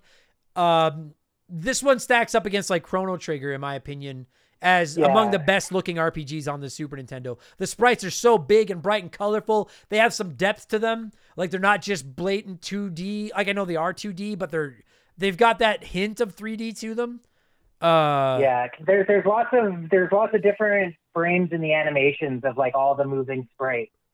Like the friggin' dancing shopkeeper dudes that are just like sitting there doing their weird wacky dance. Always, yeah. Even when they're telling you, the enemies will be bouncing around, and it's like sometimes they'll be sleeping and stuff. Like the shopkeeper's like, I'm not selling you anything, but he's dancing while he's fucking doing it. Like, and I'm like, you cunt. Like, why do you have to dance while you won't fucking help me? Like, I'm trying to save the world. I got it. Like, oh man. Speaking of shopkeepers, though, back to one more awful thing first before we keep talking about good. Yeah, go. Stupid fucking cat. Yeah, that fucking cat. Neko. Holy shit, I hate him. He's awful. His only redeeming feature is that you can save. But like he all his prices are double the cost of regular shop. And it's just like, well, that's because you're paying for convenience. You're paying for convenience because he's not in the villages. Double? He's even near some of the villages. That's not convenient. Yeah. Like, what are you, Jeff Bezos? They're like, it's like when you guys go to a sporting event and like there's the fucking street merchants selling jerseys outside of the arena, and they're more than you'd pay inside the arena. Like, that's, you're right. Like, it's like who's this for? Like, at least, like, I will, like, to me, like, his redeeming quality is that you can use them to save while you're not, like, without going back to a village. Because I will say, if you're playing this natively on the Super Nintendo, you can't just save anywhere you want. You got to go find a place to save.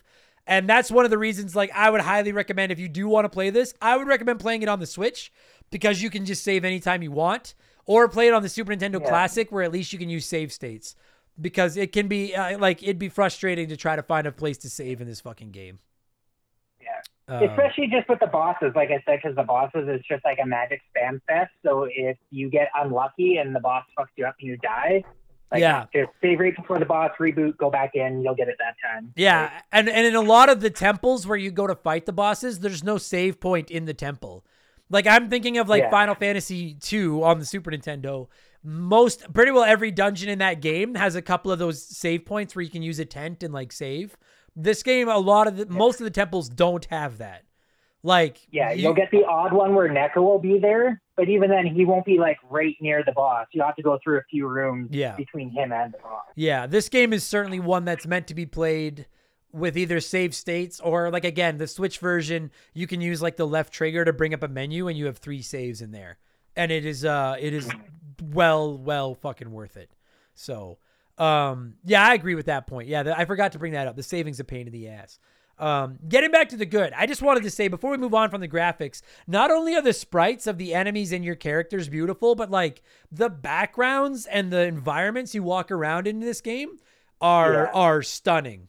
Like, they are just magnificent looking. Like, they're so... And like unique. Yes. Like, they stand out from each other, and they're just so bright and colorful.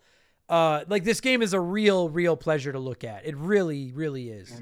And frankly, I think it stands, like, you all know, like, I love Super Mario RPG, I love Earthbound, I love Final Fantasy 2. Like, those are some of my favorite games ever. And I think this game looks better than any of them. Graphically, I think this game looks better than any of them. I'd say it's up there for me as well. Yeah, it's great. Also, the music in this game is really, a couple of times it gets a little bit repetitive. But for the most part, I think this game's got a really banging soundtrack as well. Yeah, it's good. Not only is the music... Like that boss music? Like you guys will have probably already heard the boss music. If not, then I'm sure it'll be the third song I use in this game. I think the boss music in this game is excellent, and I really love just that basic, uplifting, like happy-go-lucky music that plays for a lot of the early, like exploration parts, like which I'm sure I've already played as well. It's just like the music fits the music fits the graphical style of this game to a T. It almost is like at times it almost is like a Disney movie, like quality music in my opinion. I loved it. I wish that some of the frustrating parts had gotten a little bit of time spent on them, because I feel like a vast majority of the designing of this game was spent on the graphics and the music, which shouldn't be the priority. But I will say, like, credit given where it's due, this game looks and sounds fucking spectacular. Well, you have to remember too, they are upgrading it from a Game Boy game. Like the first game was on the Game Boy, so like it's a huge step going from Game Boy all the way to Super Nintendo. Sure. I just wish that, like, I gotta say, like, like I said, I know we've shit on it a lot, but like, again, just to reiterate it, like, I really had fun playing it. Like, I like the 3 characters. I actually like the minimalist story about the 3 characters. I wish there was more story to the game itself. I don't quite know what the fuck was happening, but like, as long as I knew where to go, I never found myself bored. I love the action combat more than I like the turn-based menu pick your attack combat. And I liked how quick it was to hit select and just switch between one character to another as well. Like I think the story issues is probably a translation thing. Yeah, I think that's a big part of it. Like every character is sassy. Every single character. Everybody is just sassy all the time for no reason. It's just like, what's going on? Why has everybody got attitude? Yeah. So like maybe that's why like the story is just kind of like nonsense in the translation. Yeah, I agree with that. That's probably a big part of it. Yeah. And I know I'm kind of going around in circles, but like, it looks great. It sounds great. It is fun to play. I wish the combat worked 15-20% better. Like the combat, like it feels like they were trying to go with like a Link to the Past style feeling combat, and it just works half as well as Link to the Past. It's just choppy. The collision detection isn't great. Your AI partners get in the way. Dude, it can be so frustrating when enemies cast shitty spells on you to make you into like a snowman or put the balloon on your head. And it's not even hurting you. It just basically delays the game for fucking 10 seconds. Or the eyeball that turns into the Moogle. Oh, fuck. Like, it's just annoying. Or the slimes that just keep turning into more slimes and then turn into more slimes. Yeah. And turn into more slimes. Those slimes were some of the only regular enemies in the game where I would cave and use my magic on them.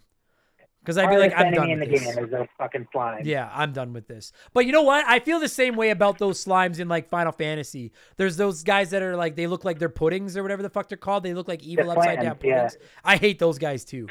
But like, despite all of the criticisms I've made, like I beat the game. I played it through to completion, rolled the credits. I finished it. I think it took me about 25 hours. And I don't really feel the urge to play it again. But I also don't regret playing it. I was like, I don't know if I've ever played a game like this aside from Secret of Evermore. Like I think Secret of Evermore is better from what I remember of it. But I had fun. Like I'm not going to give it a bad score. I think it's to go back to what I said 50 minutes ago when we started this. I've never liked a game that I don't like more than this game. I think there's a good game with just way too many. Like, it kind of felt like it had a bunch of scratches and warts, and they tried to cover them up with a bunch of makeup. And I wish instead of that, they would have just taken time to polish it out. You know? Yeah. Yeah, that's exactly what it is. It's just like, you can see the flaws. It was cheap makeup that they used to cover up the flaws. Yeah. You can still see those flaws through that cheap clown makeup. Yeah. To go back to I can't remember what podcast I said this on, but like they kept putting Teflon. It was like they used Teflon tape to fix everything. I don't even know what Teflon is, but they kept doing that. And I'm like, instead of doing that, like I wish you would have just put it back in. It's like it was undercooked and they just put more ketchup on it. And it was like, just cook it for another couple of minutes. Like, there's almost a great game here. And I know, I got messages from you guys. I know there's a lot of members of this community that love this game. And I'm not going to lie to you, it's not one of my favorites. It wouldn't make my favorite Super Nintendo's game of all time list. But I'm glad I played it. I don't regret playing it. And I'm intrigued by the sequel that everyone, including you, Keegs, keep talking about. Like, I want to play it now. Yeah, that's exactly what it was for me when I replayed it. Because I beat it back in the day when I was a kid. Don't know how. I guess it was just like, it was my rental, so I just pushed through it. But like, it just playing it just made me want to play the sequel. Because like, I know what was better in the sequel. So it's like, yeah, this is a fine game. But just like, I can see those problems. And then I saw them fix those problems. Right. It's just like, yeah, it's not a bad game. It's got all these shit on it for like an hour, but like I still like the game. Yeah, me too. It's not bad. It's just, it's fine. But there's a better one sitting right there. It's on the exact same cart. Yeah. On that collection of mana, there's a better version. And then they remade the sequel into an even better version too. So. Right. Like, if you're listening to this and you've never played this game, my advice, if you're at all intrigued and you're thinking about it, my advice would be, number one, just cave in and get a walkthrough to help you. I don't know if you could beat it without. Like, you're gonna want the walkthrough. If anything, just to tell you where. That's all I used it for. I used it a little bit for strategy in the final temple, the final dungeon, and other than that, I didn't need it for strategy. I just needed it to tell me how to get to where I have to go next. So cave in and do that. I would recommend playing it on the Switch. I think it's a perfect handheld game. I think it'd be more enjoyable that way than being taped or stuck on a TV myself. And I think it would probably be more fun to play with another person, because it is multiplayer and you can play with up to 3 people controlling these 3 different characters. And I think even to play it with a brother or sister or cousin or something as like a kid, and to have 2 of you switching between the 3 characters, I think that would add a lot of enjoyment to it. Even just 2 people would make it so much better. Yeah, because like when I finally gave up on the playthrough with my frustrations with the AI, I watched some YouTubers play it, and they played through with 3 people, and it was just like, all those little frustrating parts, they're just flying through it because they didn't have to worry about AI getting stuck. They didn't have to worry about taking each other's big damage hits or whatever. It's like, oh, hey, I'm doing a charge. Like, watch out. Like, yeah. It's a fine game by yourself, but it just elevates it that much more if you're playing it 2 or even 3 players. Yeah, because one other thing about playing it solo too, I was talking about how easy I found it. One thing I had to do was, especially during boss fights, I was constantly just making sure to keep an eye on the 2 people I wasn't controlling's health, because it's super easy to heal, because the girl can cast I can't remember what it's called, Cure Water or something, like a water spell to heal you, and you can cast it on everybody, and it does a ton of good, like it heals for a ton of HP. And it's dirt cheap to cast. You can cast it like almost limitlessly, but it's really easy to lose track of somebody's health, and then one of them dies, and bringing them back to life can be a pain in the ass, because outside of the expensive revival spell that you don't get till pretty late in the game, you can only carry 4 Phoenix Downs. I don't remember what they're called in this game, but the equivalent of a Phoenix Down. They're like a cup of wishes. Yeah, cup of wishes. Yeah. So you need to keep an eye on your. So like, I spent most of my boss fights like attacking the boss, and then like it was like trying to play with like 2 little siblings and trying to keep an eye on them to make sure they don't go off and get themselves killed at the same time. Yeah. So whereas like if you were playing even with 2 people, one person could focus on attacking while one focused on keeping everyone alive, type thing. So, but I mean, don't let this review sour you on it. And like, again, I don't know if I've ever done a more negative review for a game that I'm going to give a good score to, but it's just, despite all of its little shortcomings, like I really liked this game. I'm trying to think of what to score it out of. 8 weapons? 8, yeah. 8 weapons, 8 spells, 8 everything, 8 levels. 8 hours spent trying to navigate the menus. Like there's 8 menus. Yeah. It's fucking 8. Yeah.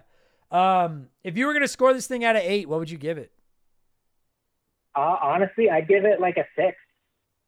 As much, like you said, as much as we just shit on it for the last hour, it's still fun. Once you're there doing the actual part of the game where you're progressing, it's fun. It's just getting there. That's just a pain in the ass. And then just the menus for the boss fights is tedious, but just like running around and fighting stuff is awesome. Like it's great. It looks great. It sounds great. It plays pretty great for the most part. Like pretty okay, actually, really. Not great. No, it plays okay. But, I Yeah, fun. I know it's bad radio, but like I kind of agree because like I can't give it higher than a 6 out of 8. I can't, like a 75%. I can't, but I don't think it deserves to get down lower. I think it's a solid like C plus, maybe a B minus. It's fine. Listen, if you ask me to recommend one RPG from the Super Nintendo to somebody, this is not gonna be a contender. I don't think this would be in my top 5 RPGs on the Super Nintendo that I would recommend to somebody, but like it's worth it. I had a good time. And I'll be honest with everybody, not to get into details. But anyone that's been listening to the last few episodes of Remember the Game, I've gone through some pretty tough times in my personal life lately. And this was the primary game I played during those times. And, like I was looking for a reason to rage quit a game. And it never gave me one. Like I finished it and I was like, I enjoyed that. It's a good, not great, but could have been great, I think, game. Yeah, exactly. It's fine. So you can see the building blocks there for like really, really solid, and then it's not bad. It's just fine. Yeah. The secret of Mana is that you have to use a walkthrough. That's the secret that you're trying to figure out. So, good shit. I hope we did it justice for those of you that love Secret of Mana. And Keegs, thanks for giving me a call and doing this, buddy. I appreciate it. Yeah, man. Thanks for having me.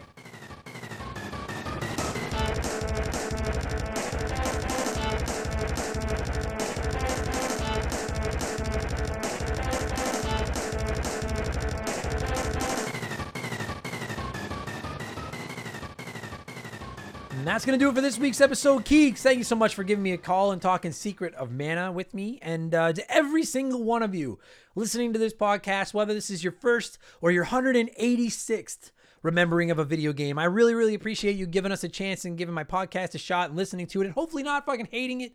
And to all our patrons that voted for Secret of Mana, thanks for voting for this game. It was a lot of fun. I really liked it. Despite the fact that it irritated me, I still really, really fucking liked it. And if you like this podcast, maybe consider leaving us a good review wherever you listen to it. I don't know. It would help. I don't know what the fuck they do, but I'm supposed to ask for them as part of the job.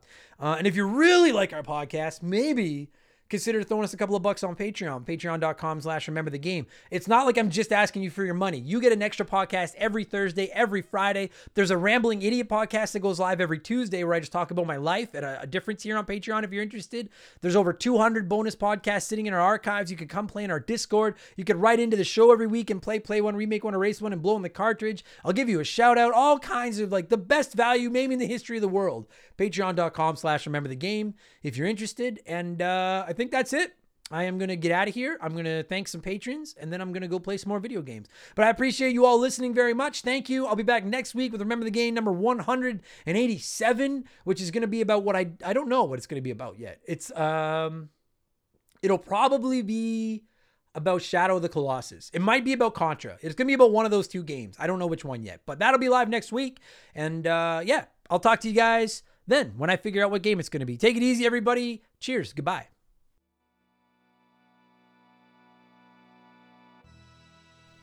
Remember the Game is brought to you by our Patreons. I could not produce all the content I churn out every week without all of your support. The following people support us at the junior executive vice president level or higher at patreon.com/rememberthegame. And I'm going to take a moment to fuck up a bunch of their names and thank them all specifically and personally. So a huge thank you to Dave, Makeshift Mallow Money, Joe Buck, Sharonic, Andre, Stupid Monkey, Michael Mathis, Joshua Shenfield, Jeffrey Mathis, Keegs and a Stupid Arrow, Handle, James Clark, Dave McGee, DNA Gaming, Slick Rick, Doug Dorn, Charlie Madero, Scott V, Andrew Wright, Gary C, Kate Roberts, They Call Me Badger, Jordan Fraser Burns, Lil Buddy Fufu 89, Matt Brown, Angry Ticks, Dave Thompson, No One Cares, Brandon O'Brien, Wyman Brooks, Scott Brooks, Leon K, Stitch, Aaron Lawson, Matt McLean, Brian Ransom, Miles from BringBackRetro.com, Nathan Tremblay, A-Town, Henri SJ, Flash, Tom Kite, Geek Life Radio, Morgan, Zane Donovan, Adam J, Ryan Kinchin, Mike Maloney, Christopher Russell, Very Cool Dude, G9PSX, Tim L, David Schnatter, Silver Grunion, Raging Demon, Poops Loomis, Dino Wutcherall, That One Kid Nick, Mad Shibs, Mercury 869, Derek Jane, Jesse Clark, M Felf, Kayfabe 5150, TK Tonky Kong, Wolfgang Darren, Seriously Ron P, Sam Wright, Andy Hudson, Mega Man 2, OG, Good A, Dane, Chris Copland, GC Freak 898, Doogie, Matt McLean, Pizza Power, Too Loud for the Crowd, Trevor Seven Oaks, Ryan McCowan, Paul Zoe, Wolf Magic 21, Johnny CCDC, Joel LeBlanc, Carmichael Nicholas, holy cow, Squints, 10 Sparkster, Omega 88, Nathaniel Shelley, Explode Processing, Chowdy Loudy, Dan Wagner, Candido K, Cuz, S2 Von 5000, Titan 420, Jose E. Marco, Scarlett, Oprah's Iron Fist, Adam Fair, Russell Aldridge, Chris Dory, Classic Crusade, Karth from KOTOR, Chance McCoy, Hammond Egger, Jeff Bergeron, Ian Watch, Joe Kirby, Captain N, Owen the Game Fur, Chuck, Game Nomad Misi, Daniel, Astro Alpaca, Stu Bergaric, Eden Awaits 1981, Tunable Power, Swanee, Tom Danks, John Woodruff, Inhuman Sumo, Chalupa Cabra, Rocker Dude, Mikey NL83, Just a Fish, Bagalazino, Noob Q, Scientific Wonder Penis, Beth, Strife 89, Thermopolis, Liam, Denzalo, Spicy Mortician, Eric Shavinius, Holmes, Ryan Gibbons, Zach Shepard, Ballsack Teabagger, Chris Dickin, Jay Hampton, Dylan Flora, Jackson M, Matthew D'Amico, Daja 1K1T, Clayton Robertson, Frosty Feet 492, Britt O'Neill, all the good names were taken, Hulk Hogan's brother, Chris Larkin, Austin Cook, Kyle Shreve, Matthew Salmon, Elijah Burns, Nicholas Kulik, Ocelot of Woe, Stephen Parnell, Jolt Addict 21, Aaron Price, Meat on the Bone, Dockaby, Tomicus, Sean Dillinger, Punk Rock Geek. Holy fuck, there's a lot of names. Justin Zabraki, Frozen Interior, Raysen Wantongo, Brandon Basham, Zach Coiner, DBXJ, Ryan Shimmick, Jameer Williams, Jared Pierce, Steve Dalp, Lone Cart, Gannon 144, Phil McCracken, Double D, Sid's Good Leg, Trav H, Mizuru, Declan McGarry, Nicholas Shaffey, David Marcus, Hurris, Dr. Mario, Vaughn, Jordan Psalm, Burnout Doug Keeney, Kyle, Scott Graham, Tyler, Brad Levrin, Aaron Kedvis, Dissect That Film, Phil Lencher, Breadcrumb, Spencer Whitledge, Illegal Amigo 69, Ruben Elizald, Eric James, Tom Arkley, Thomas Child, Big Sum 1, Sean Turner, Bill Kirby, Lucas Pico, Andrew Pritchard, damn it, I was doing so good. Ben Paul, Junkyard God, Sean, Triforce, Tony, Laces Out, Dan, Jonathan Average, Adrian Mad Dog Counting, Brad Beardsley, Spazernaut, Dabs All Day, William Main, C-Spin, Thomas Smith, Chris Pinchin, Ian Keg, Laura Watermolin, Master of Magnets, Kyle Schreck, Mike Hawk, Tyler Smith, Leon Lashway, Nicola, Mako Revived, Munch Makuchi, DB Muppet, Leroy Westrich, Hunter Martin, Chris Sampson, Eric Shipe, Duke Nukem 2, Dark Squall, Say Something, Jerry Boulis, Brian Banks, David Carr, Arctic Hawk. I was like, what the fuck is that? Artichoke? Arctic Hawk, Michael Matthews, Smitty, Incubus Luna, JB, Paul Burke, Kurt Edwards, Evolva, Sean Ramos, Galloping Gigolo, Gus Bus, Christopher Ticky, Stud Still Smash, Philip S., and Scott Chapuis. I think it's Chapuis. Sorry, Scott, if I fucked that up. Holy Christ. Thanks a lot, everybody. You guys are all the best, and I will talk to you again later. Cheers. Goodbye.